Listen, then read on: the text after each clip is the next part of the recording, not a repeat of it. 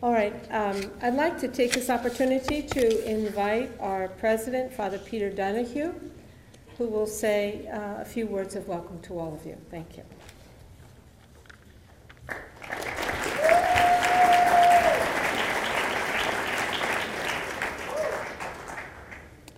Now, before I read what was officially prepared for me, I just want to say to the students, this is a great opportunity for you. We have these talks all the time, and you'll hear somebody talk for several minutes, maybe many minutes. But really the best part of the conversation is after the person has finished speaking, because then actually people have to ask him or her questions and puts them on the spot, so to speak, and says, okay, now respond to this in one way or another. So all of those reports you have to do for class, the really fascinating part for the faculty member will be that you stayed for the questions. I better not see you leaving. Okay. Sue Toten, many of you may know Sue Toten, has actually prepared a whole array of things to say here. Usually I talk off the cuff, but I got this message from her that you are to read this 2 to 3 minute speech. And where is she? Oh, there she is back there. You are to read and you are to stay on script. So I'm going to go off script for a minute here, and Sue, because I read through all of it, and I am very happy that Ken Hackett is here tonight, because Ken Hackett is an honorary Villanovan. So a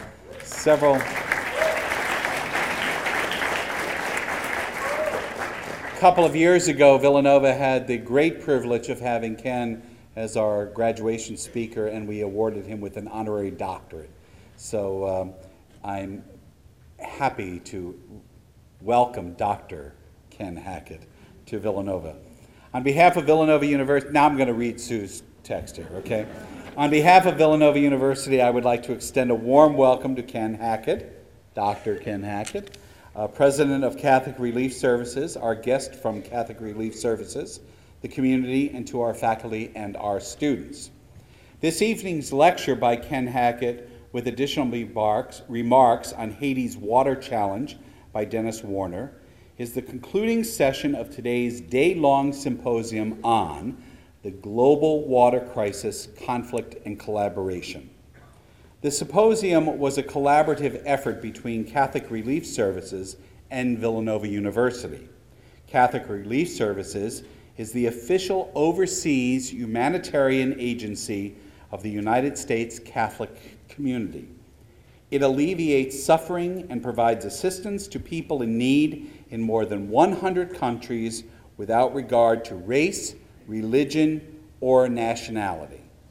In 2005, Villanova University, together with 4 other Catholic higher education institutions, entered into a formal partnership with Catholic Relief Services for the purposes of deepening our institutionals' respective and shared mission to reduce human misery and promote justice, peace, and global solidarity through collaborating in global education, research, advocacy, and service.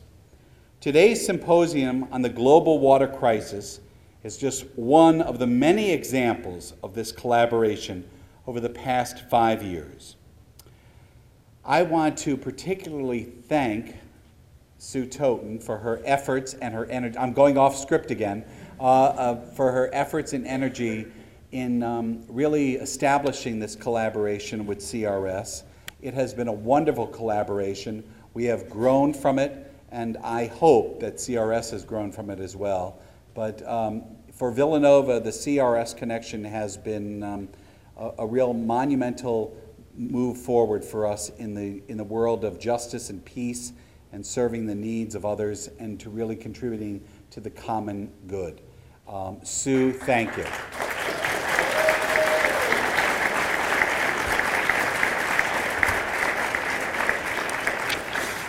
Now it is my pleasure to bring back Dr. Barbara Wall.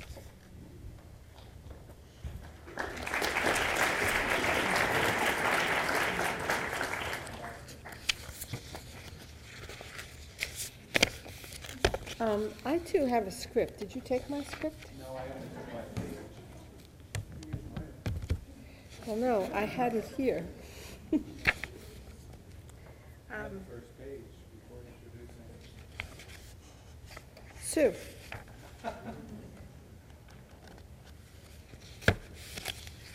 Does anyone have the script that she wrote for me?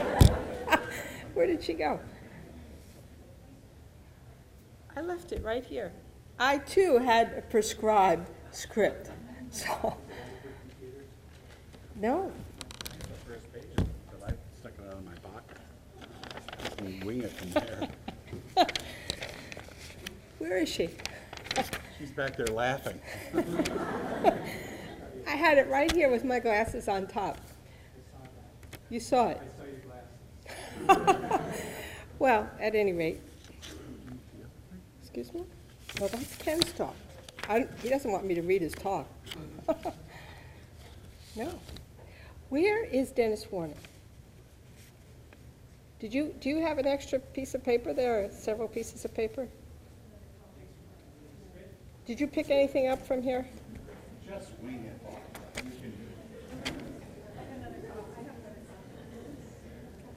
There are several pages here, so be patient.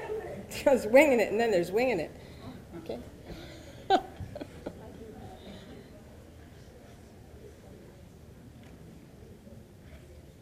That looks like it.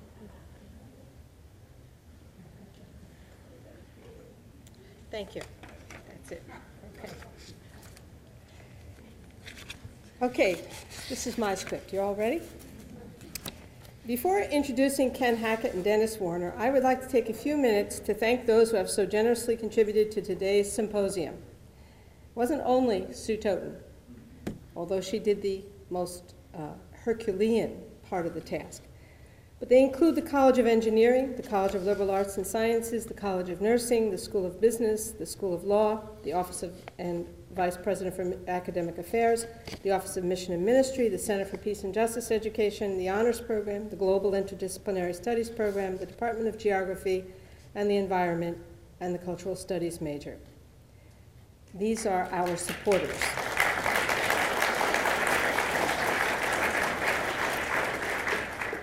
Special thanks are due to the faculty from across the university, the CRS expert staff, and the representatives from industry who served as presenters and respondents in today's symposium.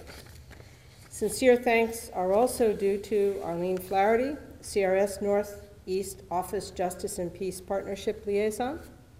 There she is. Maureen McCullough, CRS Northeast and Mid-Atlantic Regional Director.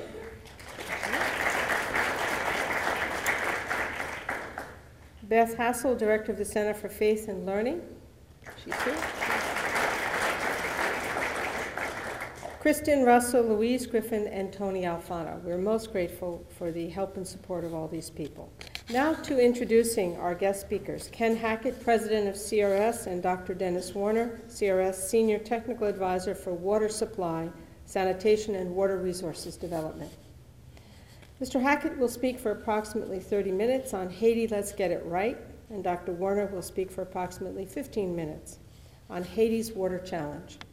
This will leave approximately 20 minutes for Q&A, and we will leave the questions until after the two presentations. Ken Hackett is president, as you've heard, of Catholic Relief Services, one of the world's most effective and efficient relief and development agencies. He oversees operations in more than 100 countries with a global staff of nearly 5,000. Mr. Hackett is a native of West Roxbury, Mass. After graduating from Boston College in 1968, he joined the Peace Corps and was assigned to serve in Ghana.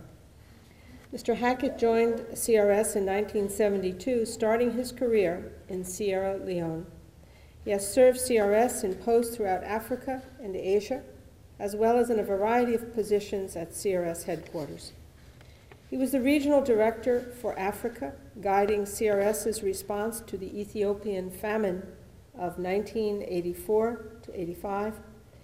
He supervised operations in East Africa during the crisis in Somalia, in the early 1990s, Mr. Hackett has led CRS since 1993.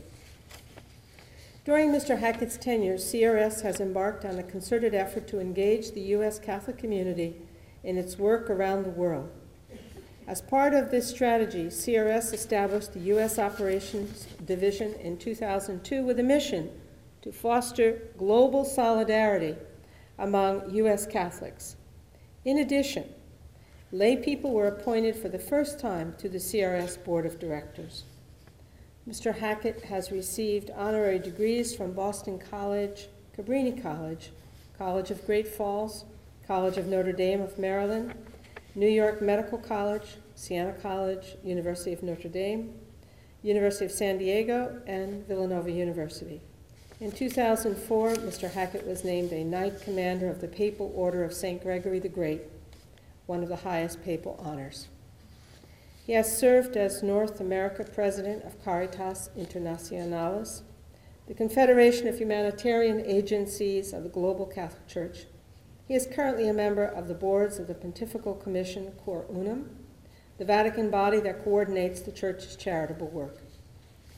Migration and Refugee Services, the U.S. Conference of Catholic Bishops, International Policy Committee, U.S. Conference of Catholic Bishops, and the Africa Society. He has served on the Baltimore Council on Foreign Affairs and was recently named to Maryland Governor Martin O'Malley's International Advisory Council. Since 2004, Mr. Hackett has served on the board of directors of the Millennium Challenge Corporation, a federal effort to increase aid to countries that demonstrate the commitment to ruling justly, investing in people, and encouraging economic freedom. Mr. Hackett lives in Baltimore with his wife and 2 children. They are parishioners at the Cathedral of Mary Our Queen. We're delighted to have you with us again. A few words on Dennis Warner, who is the Senior Technical Advisor for Water Supply, Sanitation, and Water Resources Development with Catholic Relief Services. He has over 40 years' experience in international development, working on problems of water supply, sanitation, environmental health, and emergency relief assistance. Raised in the Chicago area, he studied history and engineering at the University of Illinois, where he earned a BA, Bachelor of Science, and Master of Science degrees, and at Stanford University, where he obtained a PhD in civil engineering. Dr. Warner has lived in Tanzania, Uganda, Switzerland, and France, and has held positions with the Peace Corps, University of Dar es Salaam, Duke University, World Health Organization, World Bank, USAID, and several engineering consulting firms. Dr. Warner represents CRS on the board of Millennium Water Alliance and serves on its executive committee. In 2000, he served as representative Pax Christi International to the United Nations in Geneva. I'm going to go off script just for 1 minute and say, I think it's just extraordinary for all of us to be able to see the kind of people that have invested their lives in the poor of the world. This is instructional in itself. Apart from what they say, it's also who they are and what they've become as people. So tonight's focus is on Haiti. Let's get it right, with Ken Hackett, President of Catholic Relief Services, and Dennis Warner on Haiti's Water Challenge. Please give them both a very warm Villanova welcome. Thank you.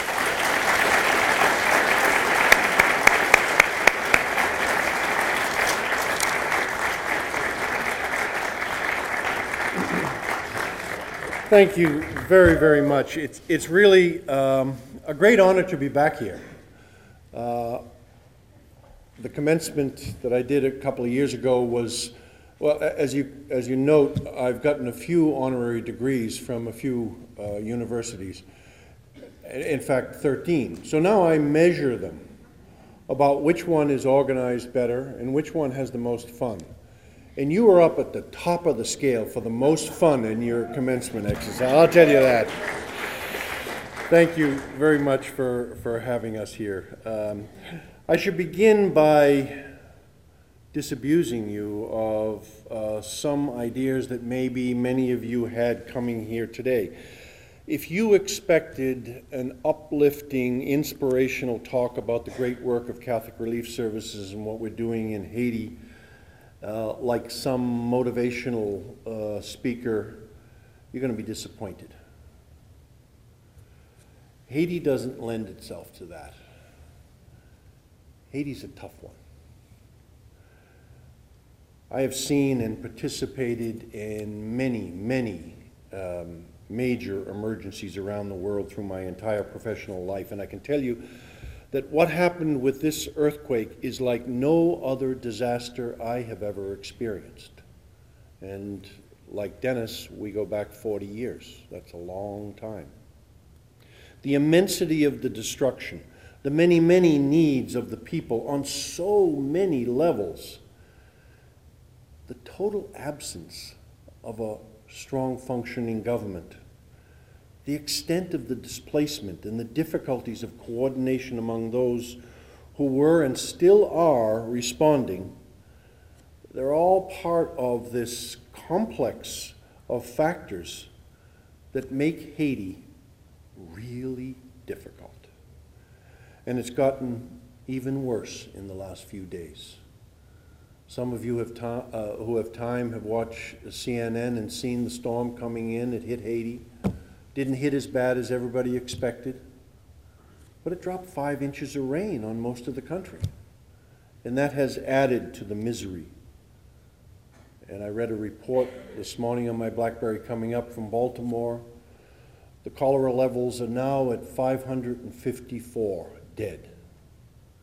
And it's creeping on to Port-au-Prince. Cholera, the first time in 50 years that this island has experienced it. And add to that fact that before the earthquake in Haiti, it was one of the poorest countries in the world, certainly the poorest in our hemisphere. And with all of that, you begin to get an idea what groups like Catholic Relief Services face in our response in Haiti. So when we talk about getting it right in Haiti, we're not talking about spending a few years cleaning the place up and leaving behind a prosperous, developed country with everyone nicely housed and fully employed and well-fed and healthy. That ain't it. That's not going to happen. Haiti was a poor country before the earthquake. It will continue to be a poor country after the earthquake and in the years ahead. It will continue to be a poor country after all the relief is finished. That negative tone conveyed, there are still many, many opportunities for good here. For one thing, there was, as you know, an unprecedented outpouring of generosity. At Catholic Relief Services, to date, we have raised in private contributions from individuals $149 million. I don't know what your operating budget per year here is, but $149 million should go a long way. It's a lot of money. But it's only a fraction of what has been raised throughout the entire international community. Just in the United States alone, from the Red Cross, which is the largest fundraising private organization, they raised about $400 million. We came next with about $150 million. And overall, if you put all the private agencies together, the CARES, the Save the Children, the Christian Children's Fund, it's about $1.3 billion. Now with $1.3 billion, you would think all those American agencies should be able to do something really profound in that country. And we hope we can. And then you add to that all of the government money that has been pledged, much of it not delivered, but pledged nonetheless. And there's a lot of money that is available for Haiti. And that kind of money is obviously important. But even more important is that we have an opportunity at this point in time to rethink how Haiti will be redeveloped. You were talking about short-term solutions a few minutes ago. If the international community can come together and come up with a new paradigm for how it provides assistance and engages Haitians in new ways, new things can be done. We run a tremendous risk that unless we all come together in ways like we've never done before, at the end of the day, all we may be able to say is that we've carried out many good acts of charity and some buildings were built. Yet Haiti will remain as broken a society as it was before the earthquake, and even more Haitians will continue to live in soul-grinding poverty. Why do I say that? Over the last 3 decades, when faced with problems in Haiti, as an international community, our solutions have too often been to do it, to fix it, to run it. There are thousands of fragmented individual initiatives, hundreds of humanitarian groups, religious organizations, individual parishes, and even individuals active in Haiti. And while this fragmentation of effort has led to an improvement in the lives of many individuals, it has also promoted a mentality among Haitians of passivity and reliance on foreign solutions and resources. And at the same time, it has also undermined the responsibility of the nation as a whole, both of its government and of its other civil institutions. That's what has to change if we're going to get it right. And that's a tall order in this country. I think we should probably spend a few minutes contemplating some of the complexities of responding to the earthquake. Every disaster has its share of second-guessing, and Haiti was no exception. In fact, within 2 days, the media was already criticizing the relief effort. Why weren't we doing more? Why weren't we faster? People were dying needlessly. The fact is that given the destroyed port, the barely functioning airports, roads that were totally clogged with rubble, you couldn't get through most of Port-au-Prince in those early days, and not to mention the immensity of the destruction, the deaths and the injuries, the trauma, the pain. Actually, the relief effort was quite amazing. Within days, hundreds of thousands of people were getting food. A lot of it came from Catholic Relief Services, as we already had our stocks in Haiti, pre-positioned. Though there were complaints about bottlenecks at the airport, a huge amount of supplies was moved very, very quickly. I met a professor here tonight whose son was flying Blackhawks. The U.S. military did marvelous things in logistics in the first month in Haiti. Marvelous things. The problem was not the emergency response. The problem was the overall scale of the disaster. You organize a feeding program for tens of thousands of people, and you do it in a couple of days, and you say to yourself, whew, that was a big undertaking. And you turn around twice, and there's 1.5 million people who haven't got food. It was an immense challenge. There's another factor here that cannot be ignored. We like our aid for people suffering from disasters to kind of look a certain way.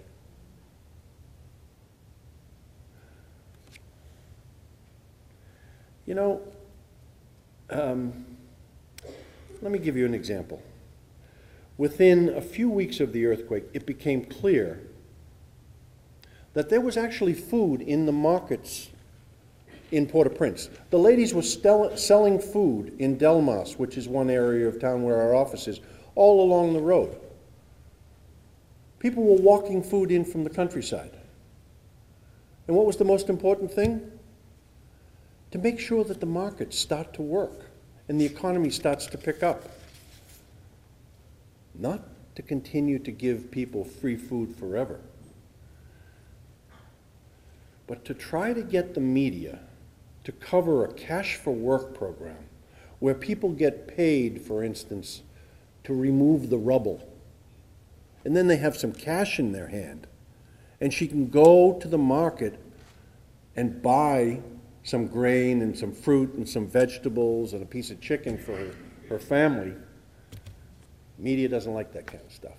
They want to see the distribution of bags of food with USA written on the side of it, and that goes on Anderson Cooper 360 or whoever else was down there. That's the pictures that they wanted. I'll give you another example. Right after the earthquake, all sorts of doctors and medical personnel rushed to Haiti. They were needed. At CRS, we worked to get a makeshift hospital going in the destroyed ruins of a hospital right downtown in Port-au-Prince. It was called St. Francis de Sales.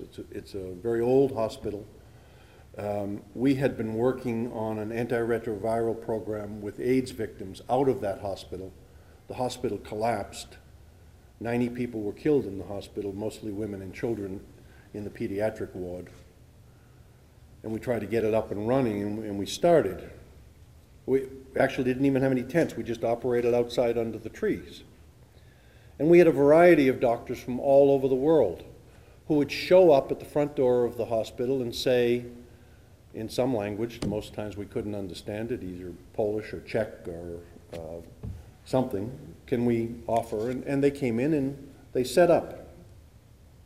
And then one of our ongoing partners, the University of Maryland, started sending down rotations of teams from their shock trauma unit.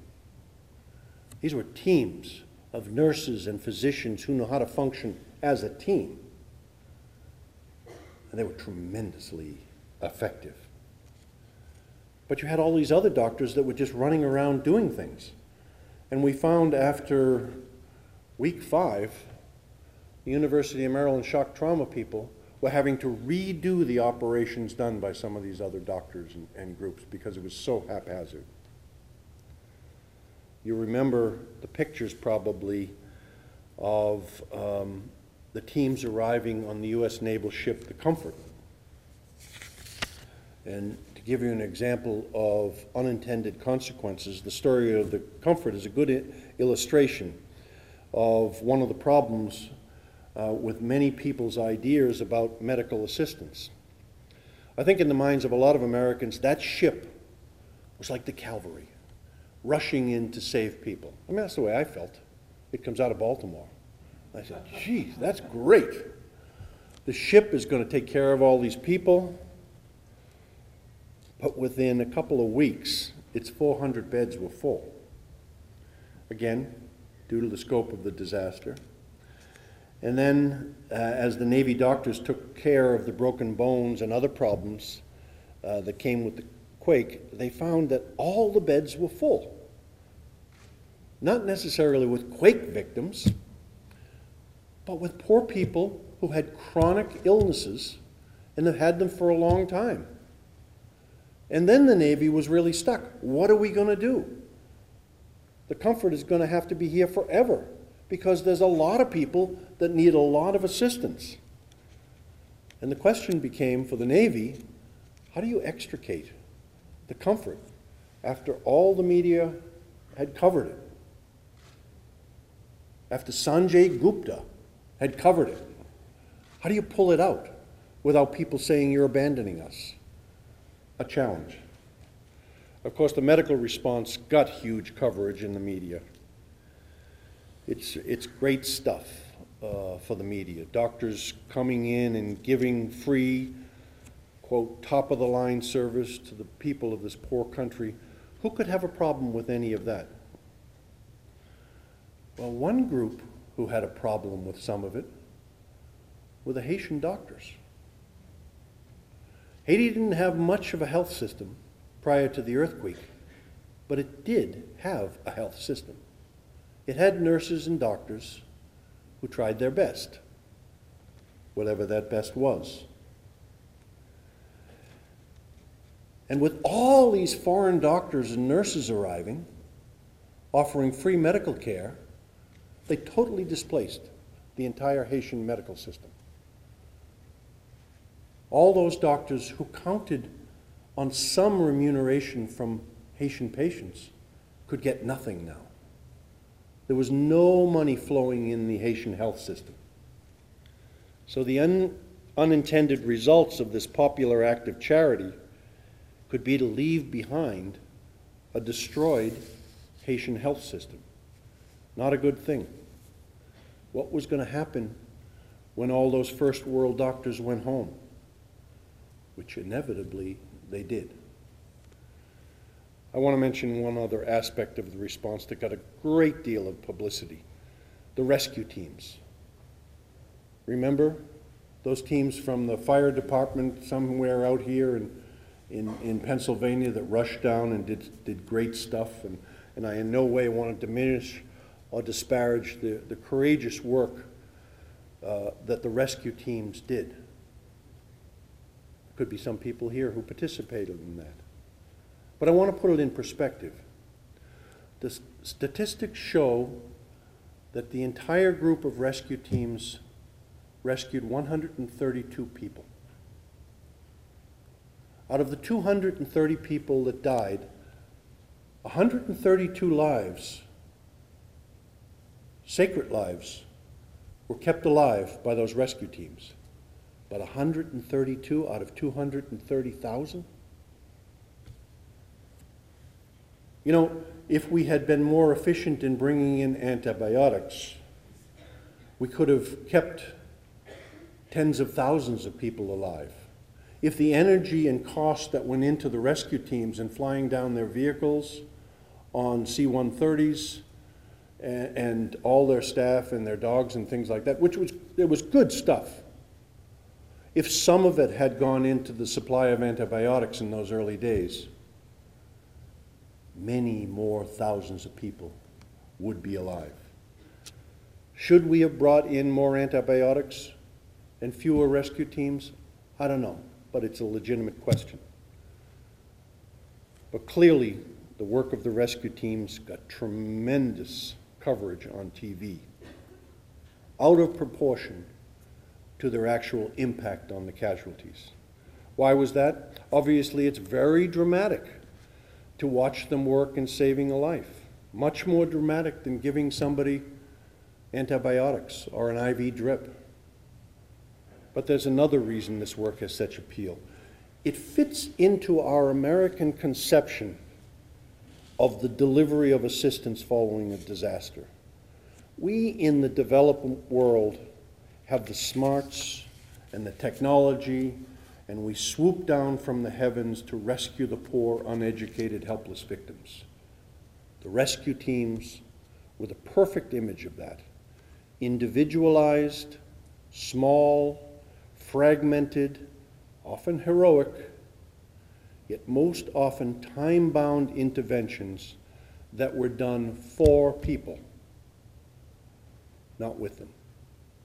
And quite often, little was left behind that builds any sustainable capacity. And frankly, that's exactly the narrative that we have to get away from if we want Haiti to progress. It's a very popular narrative. It's very effective in the media.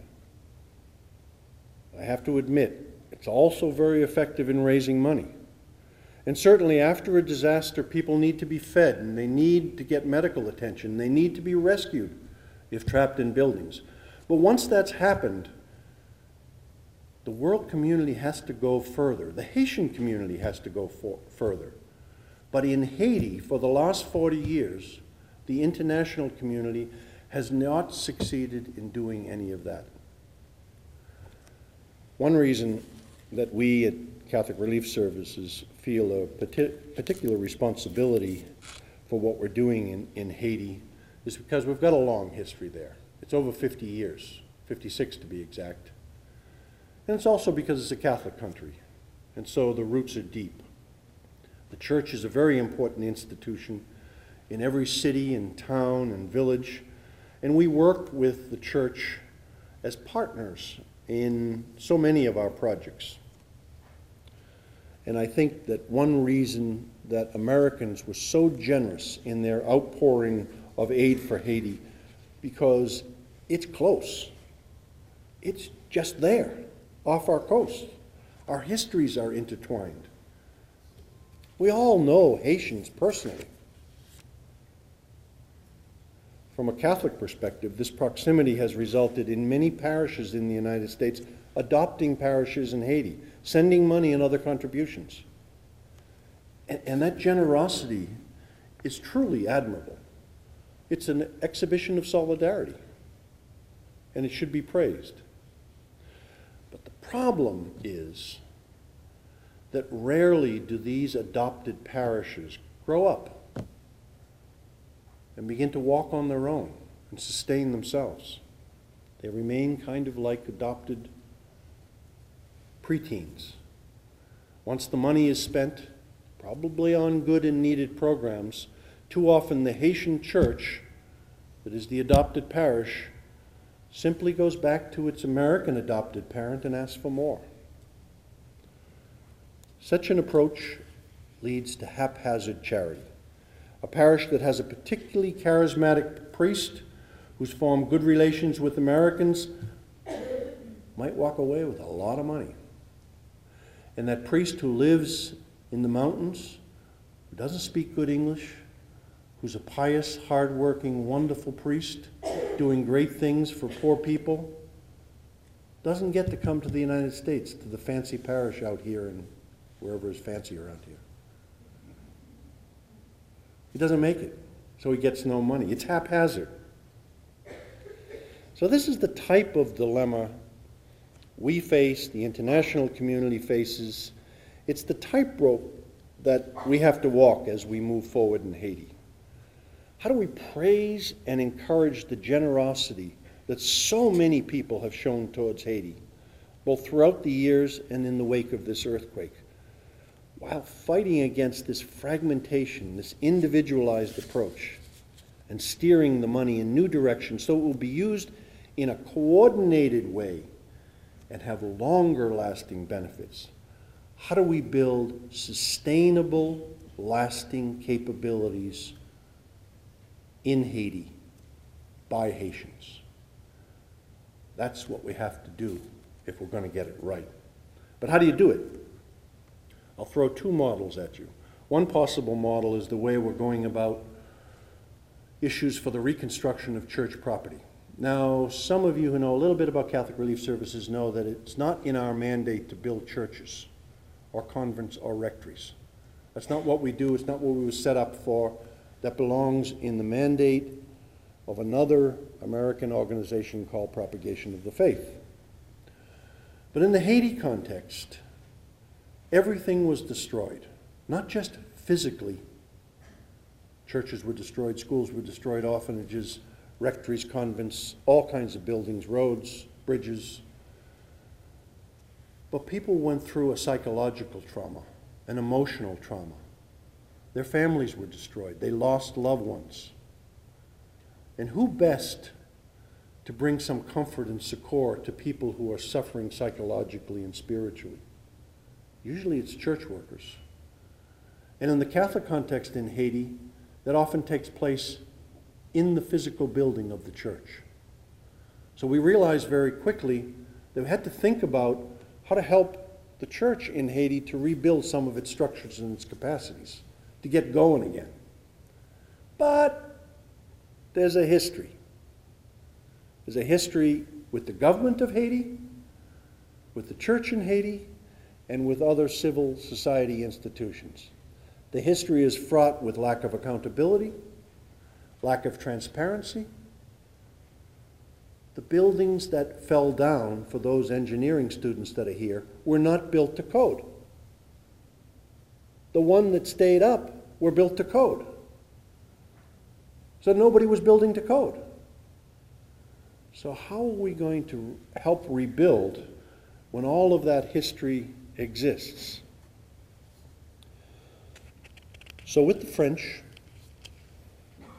we tried to come up with an idea that would put at the disposal of the Catholic bishops in Haiti a capacity of architects and engineers and lawyers and people who know how to build stuff.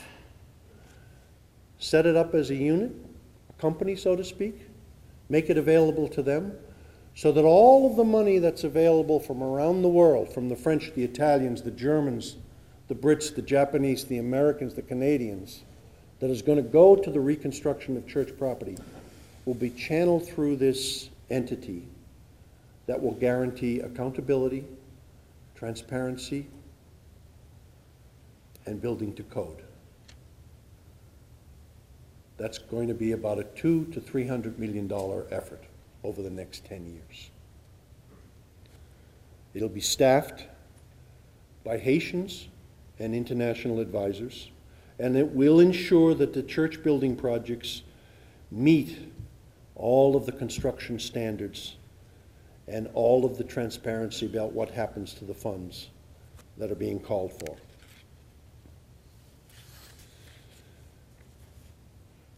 That's some of the things that we're going to do in Haiti. You know, in most places where CRS works around the world, we are not, you may not know this, we are not the ones who actually do whatever has to be done. We support local institutions to do what has to be done. We try to build capability and support capability rather than have our engineers, our architects, our water and sanitation people do it.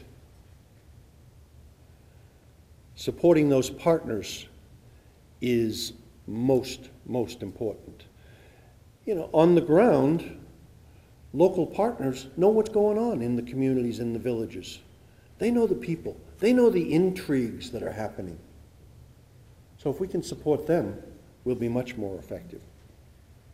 In Haiti, as we worked through local partners, we found that sometimes we had to become a little bit operational. We had to do a few things ourselves. We've pulled back now, 9 months into this effort, and committed ourselves to build, however slow it's going to be, those capabilities that will be sustained and lasting. Because the handout after handout does not generate empowerment, and it does not increase the ability or the capacity, but it breeds a sense of dependence, and that's what we want to stop in Haiti. Let me just offer a last example and talk a little bit about what we're doing in another area of health before Dennis talks about water. At that hospital, St. Francis de Sales, that I mentioned, in the aftermath of the earthquake, we set up those temporary facilities right amid the wreckage. I mean, there were buildings that were still shaking over there while we were treating patients. And in recent weeks, we have had to move that entire hospital facility to a new site some distance away, where we'll set up a temporary facility, kind of a real tent hospital.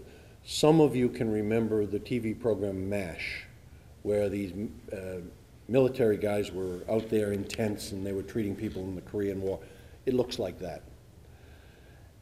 But basically, our intent is, over time, to rebuild St. Francis de Sales Hospital and make it a network of 10 to 12, mostly Catholic hospitals associated with the University of Notre Dame of Haiti's medical school and nursing school.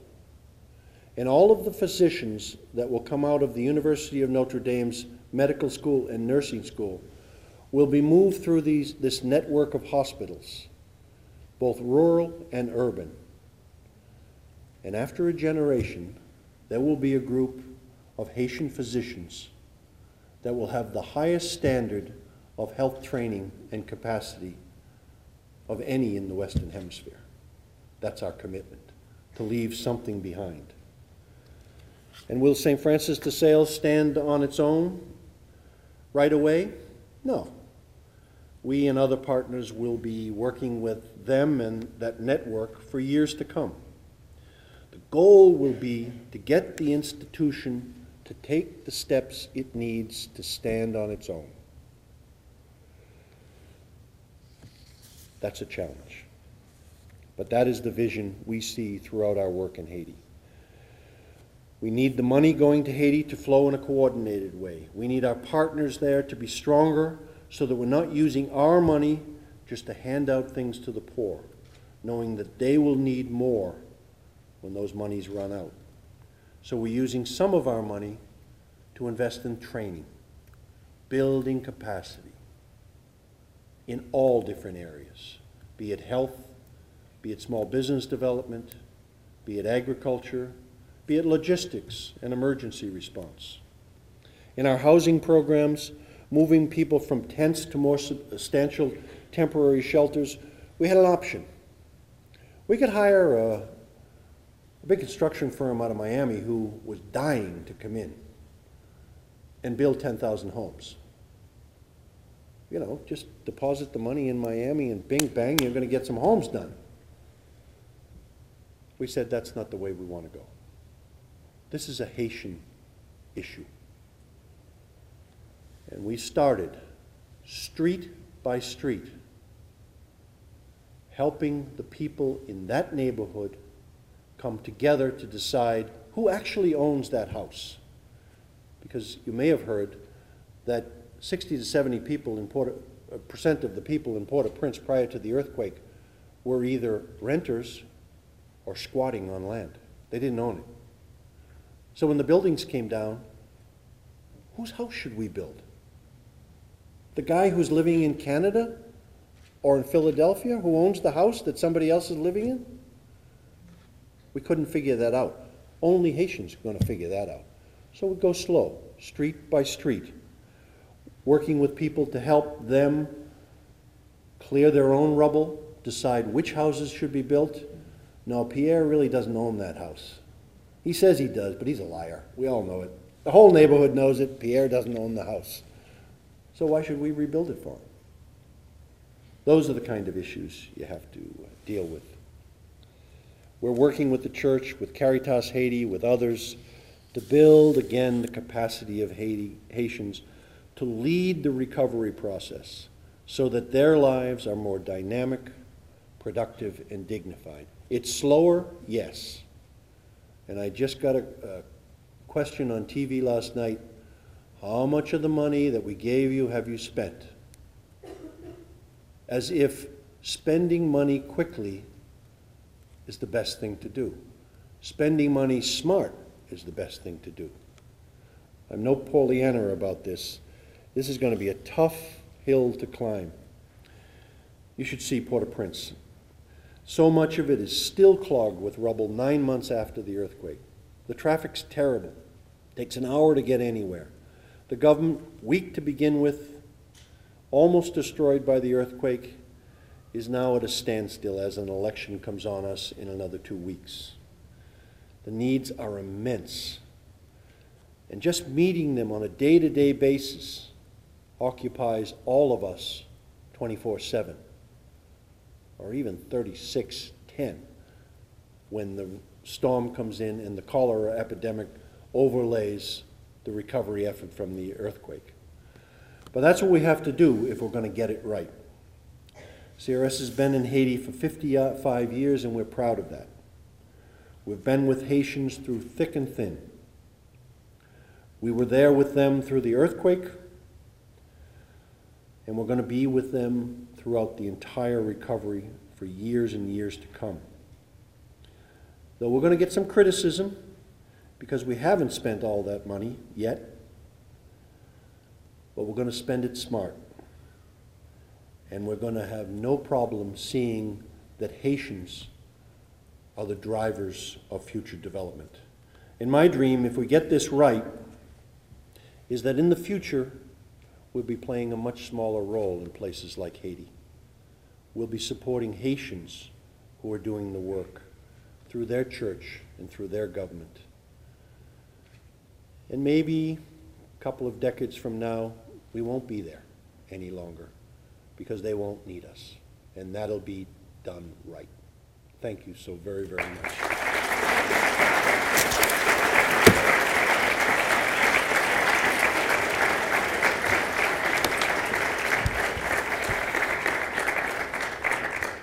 I'd like to now ask Dennis Warner to come up and talk a little bit about the water challenges in Haiti.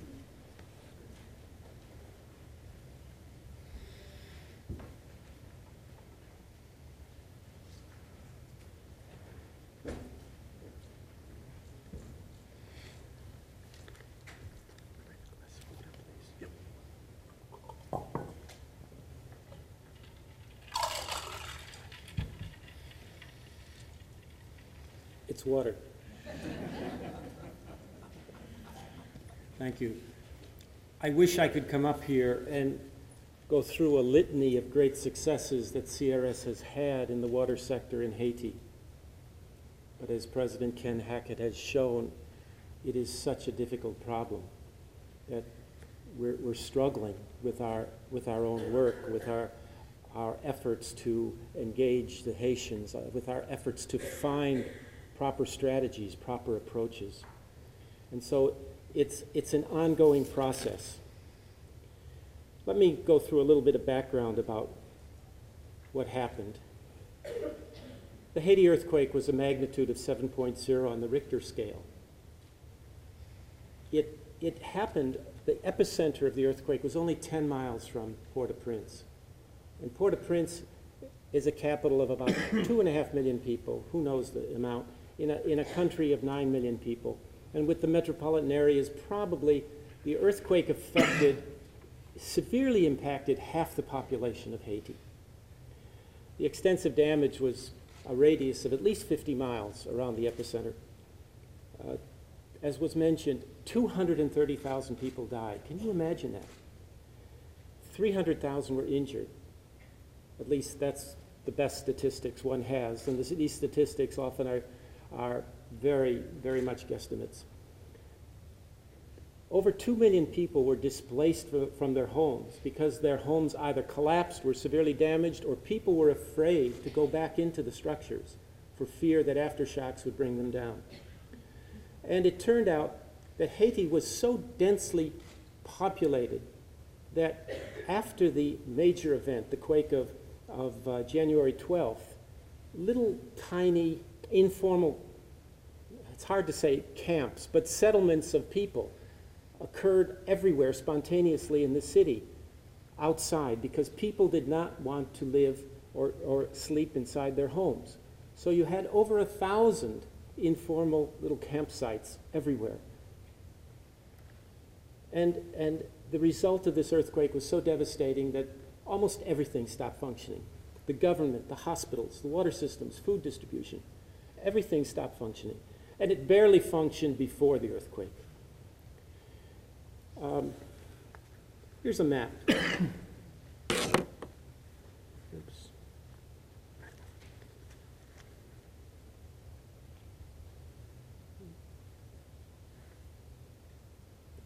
There we go.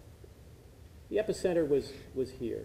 Haiti is like the big jaws of a reversed sea, and the border with Dominican Republic is here. The epicenter was here. The capital of Port-au-Prince is here, and this is only a few miles apart. And so the capital was devastated by this event. And we've never seen such a disaster in a major urban area in modern times. Oops, what happened here? As I mentioned, many people were homeless, perhaps half the population of the city. People were sleeping everywhere. These camps arose. And in the main square, the central part of the city where you have parades and statues, it happened to get a population of about 50,000 people just clustering there to get away from the devastation. There was no provision for services for these people for several days. They didn't have water, they didn't have food, they were terrified, and they were looking for some place of security. And when an earthquake happens, if you've ever been in one, it's one of the most terrifying feelings you can have because nothing is stable. Your whole world is shaking around you. CRS responded very quickly, within hours. But at the same time, the CRS office itself was badly damaged by the earthquake. We didn't lose any staff, but it forced many CRS staff to sleep outside because they had no place to go either. And in the immediate days, actually hours after the earthquake, CRS was able to start bringing some relief. And this was from staff whose own houses had fallen down and may have lost some of their own family and loved ones. And so food, medical care, and water and sanitation were the immediate needs, the immediate things that CRS tried to address. And this was true of other organizations also. President Packett mentioned how the U.S. military was very, very effective in coming in, helping with food distribution, and providing security. If you've ever seen food distribution in a crowd of 10,000 people who are hungry and starving, you can see you need security. You need someone to keep order.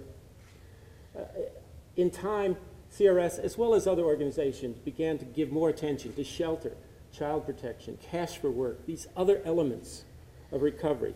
But again, I can't say these are great successes. They're things we worked at, we tried to do, and we're still trying to figure out how to do them better. Now, let me indicate some of the things that CRS tried to do on water. In that central area of the city where I said 50,000 people had clustered, the immediate need was sanitation. Where do they go to the toilet? Where do they deposit their own human excrement? And so the only solution we had, one couldn't build latrines there, it's concrete, and the space is very small. We had to bring in portable toilets. And for months, these portable toilets were there, getting cleaning services every day, very expensive. One of the worst things anybody in water and sanitation would like to do, but there was no alternative. So in emergencies, you go to the least worst alternative. The St. Francis de Sales Hospital was badly, badly damaged. The immediate needs were to try to get some of its systems running, because in the immediate weeks and months, it was still needed to provide services. Since then, as was indicated, the hospital, actually it's been bulldozed, or it's being bulldozed. The functions were moved to a temporary site on the edges of the city, which was provided with services, water, sanitation, food distribution, and the tent city, the MASH approach. And when the new hospital is built, it will shift back to that site. A major camp which arose was on a golf course, the Pétionville Club. And this was one of the great common scenes in Anderson Cooper's 360. Almost every night they would have a clip from the Pétionville Club. 50, 60,000 people were clustered there on the slopes of the golf course. CRS worked with organizing it and working with other partners who got involved and provided essential services. The problem with camps is they're not sustainable. They're only temporary, and they don't solve long-term root causes. And as the months unfolded, CRS began to provide assistance to a number of these informal campsites that we found in various parts of the city. Some of them were quite large. The Accra camp was over 5,000 people. Some of them were much smaller, just a few hundred people. But we tried to work with those and a number of orphanages providing water, sanitation, hygiene services, promoting awareness of the need to change behaviors, child protection, and various other things. A couple of pictures just to give you a visual taste of what is happening. This is the Pétionville Golf Course camp, and this is a drainage channel. When it rains, camps can be real muddy swamps, and you have to provide drainage for them. And the Pétionville camp is no excuse. When people are clustered in together, if you don't have drainage, everything comes into the tents, and the people are in tents with several inches of water or more. Over time, if you're not maintaining these little drainage channels, they collect trash. It's like the city itself. The city is completely filled with rubble, trash, other things, some dating pre-earthquake, much of it dating post-earthquake. But it's a problem of things are not picked up, trash is not collected, people do not have places to dispose of their own bodily wastes. And so if one isn't careful, the drainage canals become clogged. These are temporary showers. We call them showers. They're not really. They're simply little enclosures where people take a bucket of water and pour it over their head. But we call them showers. And this is what most people in many poor countries view as a shower. And these are temporary, as you can see with the plastic, until more permanent, more suitable facilities can be developed. Latrines are a major thing. Where do people dispose of their own bodily wastes? And we found that simply digging some holes, putting a little shelter around it, and letting people use them, they filled up immediately. And you can't empty them unless they're properly constructed, because if you try to pump them out, the soils in the area are very sandy, the water table is high, and they just collapse. So one temporary solution leads to several more temporary problems. In this case, you can see the latrine is being lined with concrete block. It's much more expensive, it's slower, but it's the only way you can have a facility that can be used continually. Hygiene is so important in any kind of a mass disaster and emergency. And in Haiti, it's extremely important, especially with the cholera epidemic, which came on just a month ago. Hand washing is one of the major issues of hygiene and health protection. In fact, many people in the health field will say hygiene or hand washing is the single most important thing you can promote in poor countries. CRS tried to promote hygiene and hygiene awareness. We engaged with a very good local artist to paint graffiti on latrine walls, on other buildings, to bring across the message to people, this is important, this is something they should do. Okay, what are the challenges that we're facing? And they're not unique to CRS. Everybody's facing it. The UN system, the national development agencies like USAID, the other NGOs, and there are dozens, hundreds of NGOs working there. One is this disaster happened in an urban area, and we don't know how to work in urban areas. We're used to having emergencies in rural areas where you have space, you can bring in your vehicles, you can move people to safer locations. In Haiti, that's not the case. And even trying to develop temporary locations outside of the city, temporary camps, was not and is not successful, because the landowners don't want to allow their land to be taken for this purpose. The people don't want to move out there. They're afraid to leave their damaged houses alone because they will be vandalized, and they say there's no work out there. So what happens in other type of situations doesn't happen well here. The existing water and sewer system, well, there essentially was none. The water system, for the most part, was tanker trucks which brought water in from the outside areas of the city, brought it to private companies that would have a water tank, and then they would sell the water to the people. And this system was badly damaged because the trucks were damaged, the streets were clogged, the companies had great casualties. There was no sewer system. People used a combination of either pit latrines or septic tanks, or probably in most cases nothing at all. Port-au-Prince before the earthquake was not a very sanitary city, and it's much worse now. The institution, in that the government could provide only limited support.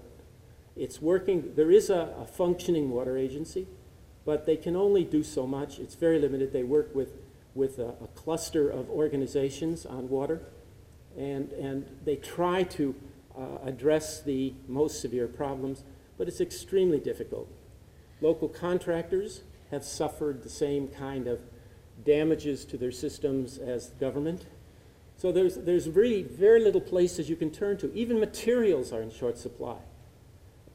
So beyond that, the technical staff in Haiti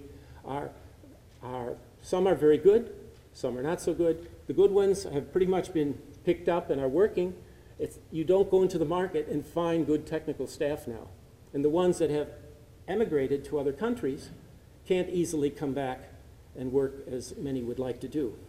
And as I mentioned before, landowners are not always sympathetic to having camps on their land. They don't even want to have latrines on their soil, on their property, because they say, oh, this will destroy the aspect of their property in the future.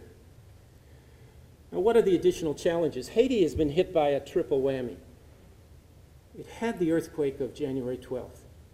In the weeks following, it had several severe aftershocks. Some were in the Richter 6-point-something category, and they provided more damage to what was already there.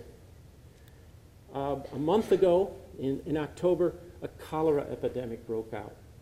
And this has spread very rapidly because of the unsanitary conditions in many of the crowded, especially the encampments.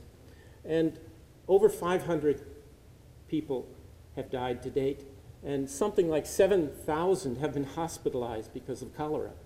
There's an unknown number that have not been hospitalized because people don't always have opportunities to get this care. So there's an attempt by the water sector agencies to double down on chlorination of water, hand washing, spraying and disinfection of surfaces like latrines and eating places, especially in the camps. Then Tropical Storm Tomas, or Hurricane Tomas, whichever you prefer, has just hit Haiti. And it's caused very great flooding in places. In places it's had rainfall totals between 5 and 10 inches. This has caused mudslides, flooding. Small camps have been washed away. Some of these camps, incidentally, were established on garbage dumps in the city because they were the only open places people could go. And CRS was trying to provide services to several camps which were on garbage dumps. Some 100,000 people were said to be at risk for this tropical storm.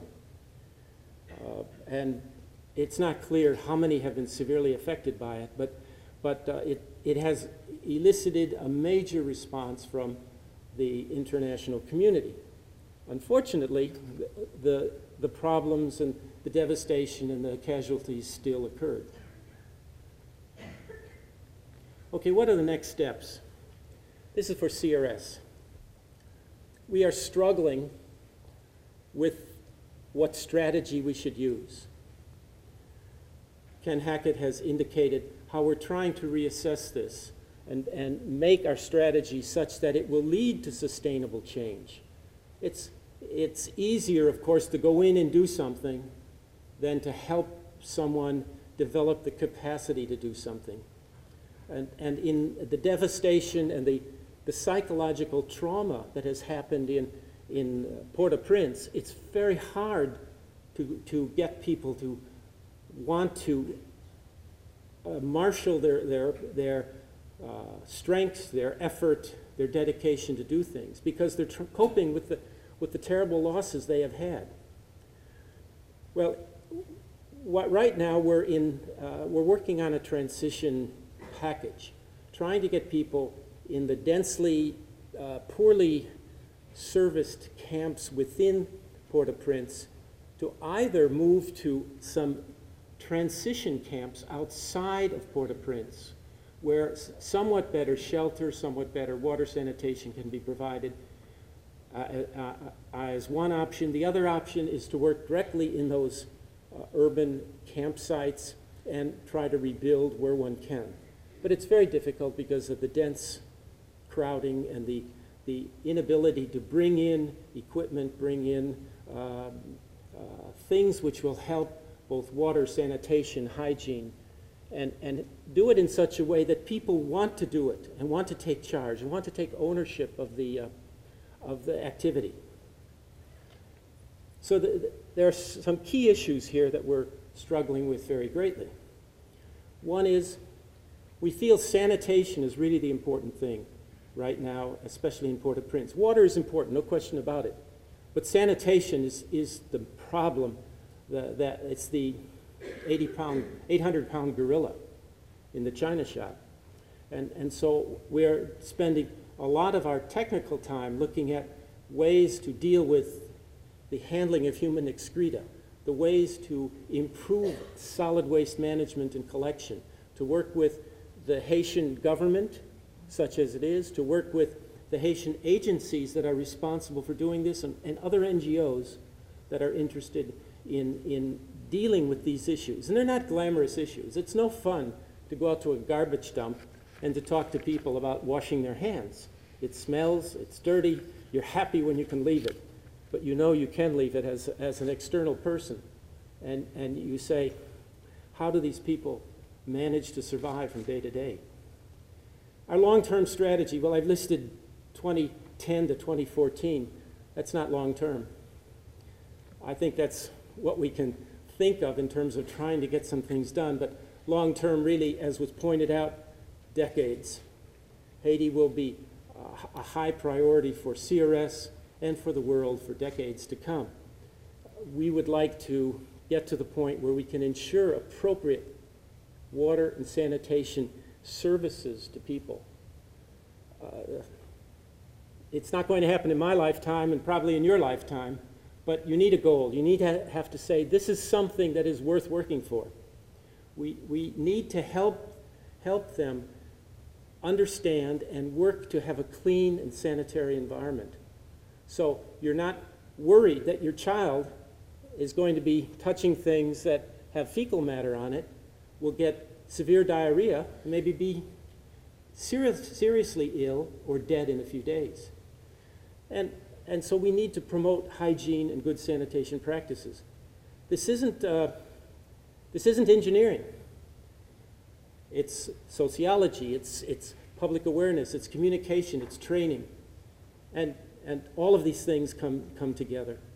So those are the major challenges facing us, and we hope that, that coming here, that we will find partners to work with us. We need partners. We can't do it alone. We're working with many partners in the field. We have an opportunity to show that there are things that can be done together. The potential areas of importance here are studies, assessments, knowledge assessment and training, and staff development. A university is a very good institution to help us with that. Those are areas that we're not too strong in, at least in this sector. So with that, I will leave it, and thank you for your good attention.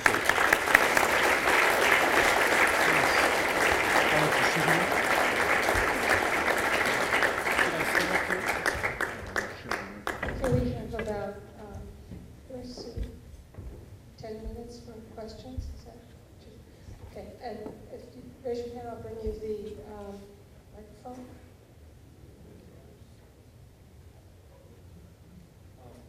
Thank you, Dr. Hackett, for this speech. It was a great insight into the problems facing Haiti today. I was wondering what CRS will do in the upcoming years to promote domestic support for the people in Haiti. I know the transition from international relief to Haitians being, I guess, able to support themselves is going to be a long process. How will CRS elicit domestic support in order to help Haitians realize these goals? Thank you. And it's nice to get a question from, nope. It's on? It's nice to get a question from somebody from the Red Sox Nation. The challenge is going to be to keep America's eye on that ball. And we have a tendency to look elsewhere. And I think that involves our Congress, with the new Congress coming in, to see if we can get them focused on issues of supporting trade in Haiti and opportunities for investment, however marginal they may be, and to stay with it over the long term. And then there'll be the 1-year anniversary of the earthquake coming up in January, and we'll try to bring it forward in identifying the positive elements that are there, and at the same time what needs to be done, and at the same time what Haitians are doing. So we'll use any and all opportunities to keep the issue alive. Yes. President Hackett, I have a question. I'm wondering if you could comment on what kind of interactions you've had with the government of Haiti. I'm thinking about your plan for the hospital and the 10-year program, and it sounds infinitely reasonable. And then I see this constant supply of money coming in, and I'm thinking, what are the local politicians and the national politicians going to be doing? Are they going to be putting any barriers in your way, like you got to use these people, or you have to buy from that contractor? How's that going to impact your operation? Very good question. Actually, the health plan in its nucleus was developed with the Minister of Health in November of last year, a year ago, before the earthquake, where the minister said, my medical school of the Ministry of Health doesn't work. The doctors are on strike and it just doesn't work. University of Notre Dame's medical school has the potential to work better. So we struck that relationship around one hospital, St. Francis de Sales. That has now expanded even further.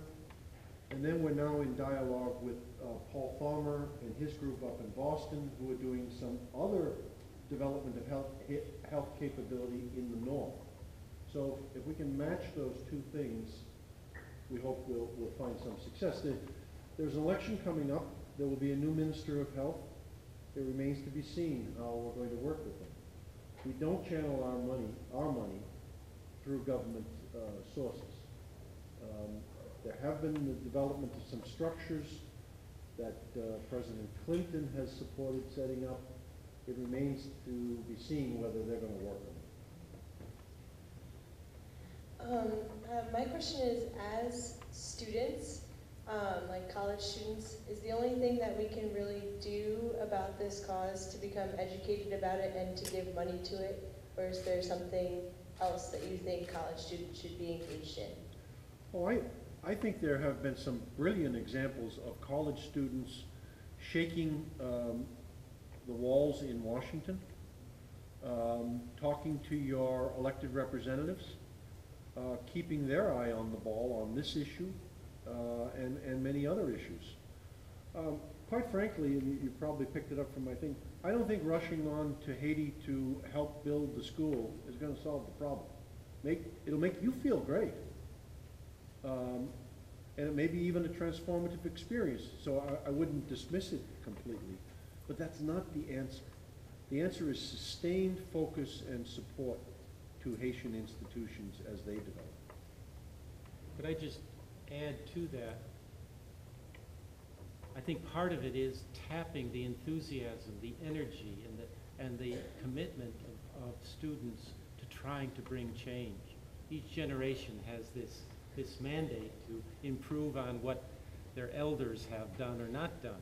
I've noticed the engineering students have some special day next week on Water Day to raise awareness both among themselves and in the general public.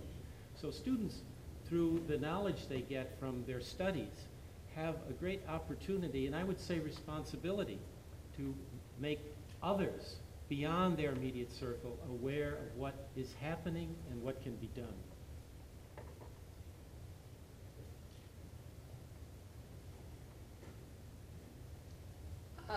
Sorry, I'm a little ill, so my voice sounds weird. I was hoping you could talk about collaborative efforts between the organizations, the private organizations, and the individuals working in Haiti. How you maybe talked with them about working towards some kind of vision of where we are now, where we want to be, and maybe if you could talk about what kind of collaborative efforts you have, maybe in other countries or maybe in Haiti to have an efficient and effective response to possible future disasters. Let me try to answer that just in the Haiti context, because it would be too much to go further around the world. There has been a high level of collaboration, and I'll ask Dennis to talk about the UN cluster system and how that actually works or does not work. But basically, first for us, there was a collaboration with Catholic agencies. We tried to respond to Haiti as one church, not 5 different offices of the Catholic Church in the United States, but one church. And then we expanded from that to various religious communities. I addressed a group of men religious, that's Jesuits, Augustinians, Oblates, etc., at their meeting to see if we could find a way that we could actually talk to each other and collaborate. So the Jesuits weren't building the school over there and the Augustinians building another one right here without talking to each other. That kind of thing exists in Haiti. So there is an intentionality in the collaboration among the Catholic agencies. And then it goes further to, we just subcontracted for housing to Habitat for Humanity, and I think the Adventists. Habitat's going to build, we're going to give them money to build 1,000 homes. The Adventists, I don't know what it is, 800. And CARE and Save the Children. Oxfam built some of the sanitation facilities in some of the camps. So that actually happens in a deliberate way. It does not happen as well when the group from wherever runs down there for the weekend and tries to do their own thing. We don't know they're there. We don't know what support they need. They don't know we're there and what capacity we have. We have 500 people there. So we're working on it. Beyond CRS, there is a major collaborative effort at the international level headed up by the United Nations. They've developed a process called the cluster system in each of the sectors. So in the water sector, when an emergency occurs, organizations which have already been talking with each other are expected and hope to come together under the leadership of some pre-designated agency, which usually is a UN agency. It might be UNICEF, it might be World Food Program. And they would work together as a cluster to coordinate their efforts and avoid duplication.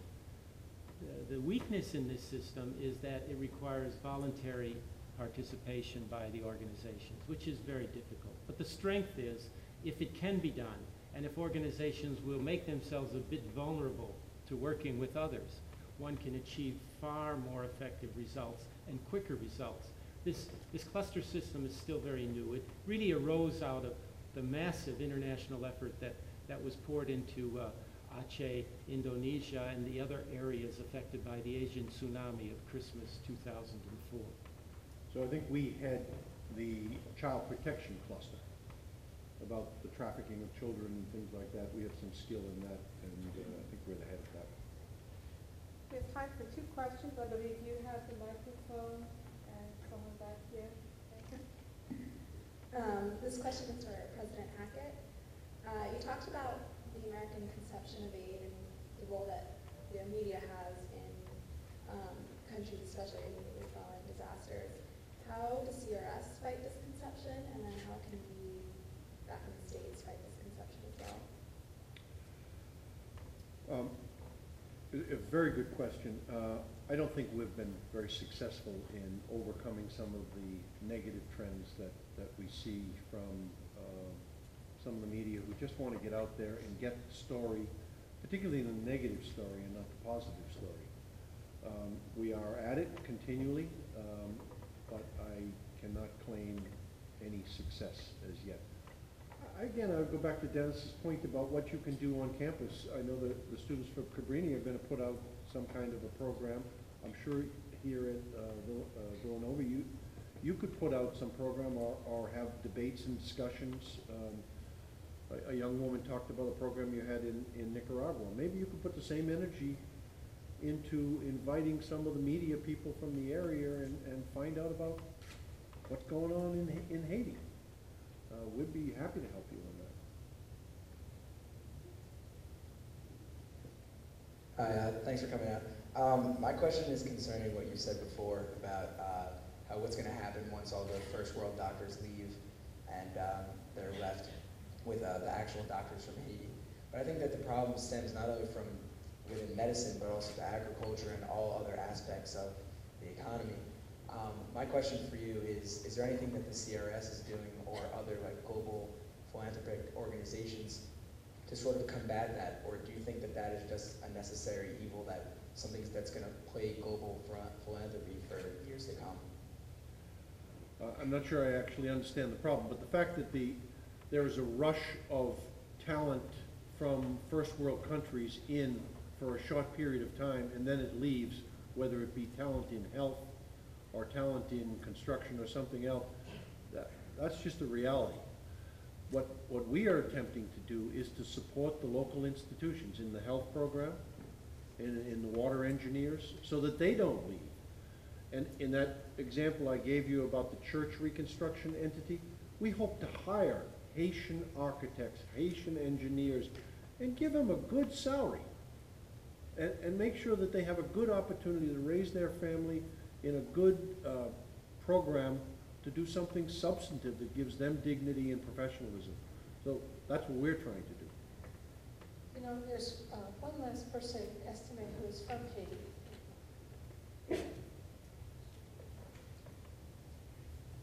My question is already answered, so I just want to take this opportunity to say a great thank you to you on behalf of my people.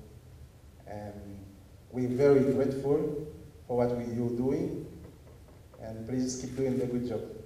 Thank you. Thank you very much.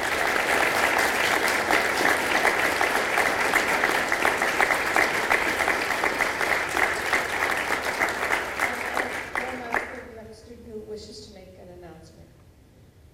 Hi everyone, my name is Ellen Salmi and I'm a co-chair of Water for Waslala here on campus. And in light of the conference today, I just wanted to make an announcement that Water for Waslala is having Water Awareness Day on Wednesday, this Wednesday, and we are signing Water for the World Act letters to send to our congressman. We are also having a solidarity tank, which basically, if you can sign up to pledge to participate in the solidarity tank and only get your water source for the entire day from a communal source at the Oreo. So it's a mindful inconvenience to you to kind of be in solidarity with those who do have to walk miles and miles to get a clean water source. There are also other events, so we have representatives from our group here tonight. If you have any questions or you're interested, you can come and speak to one of us afterwards. Thank you. Thank you. And thank you all for coming.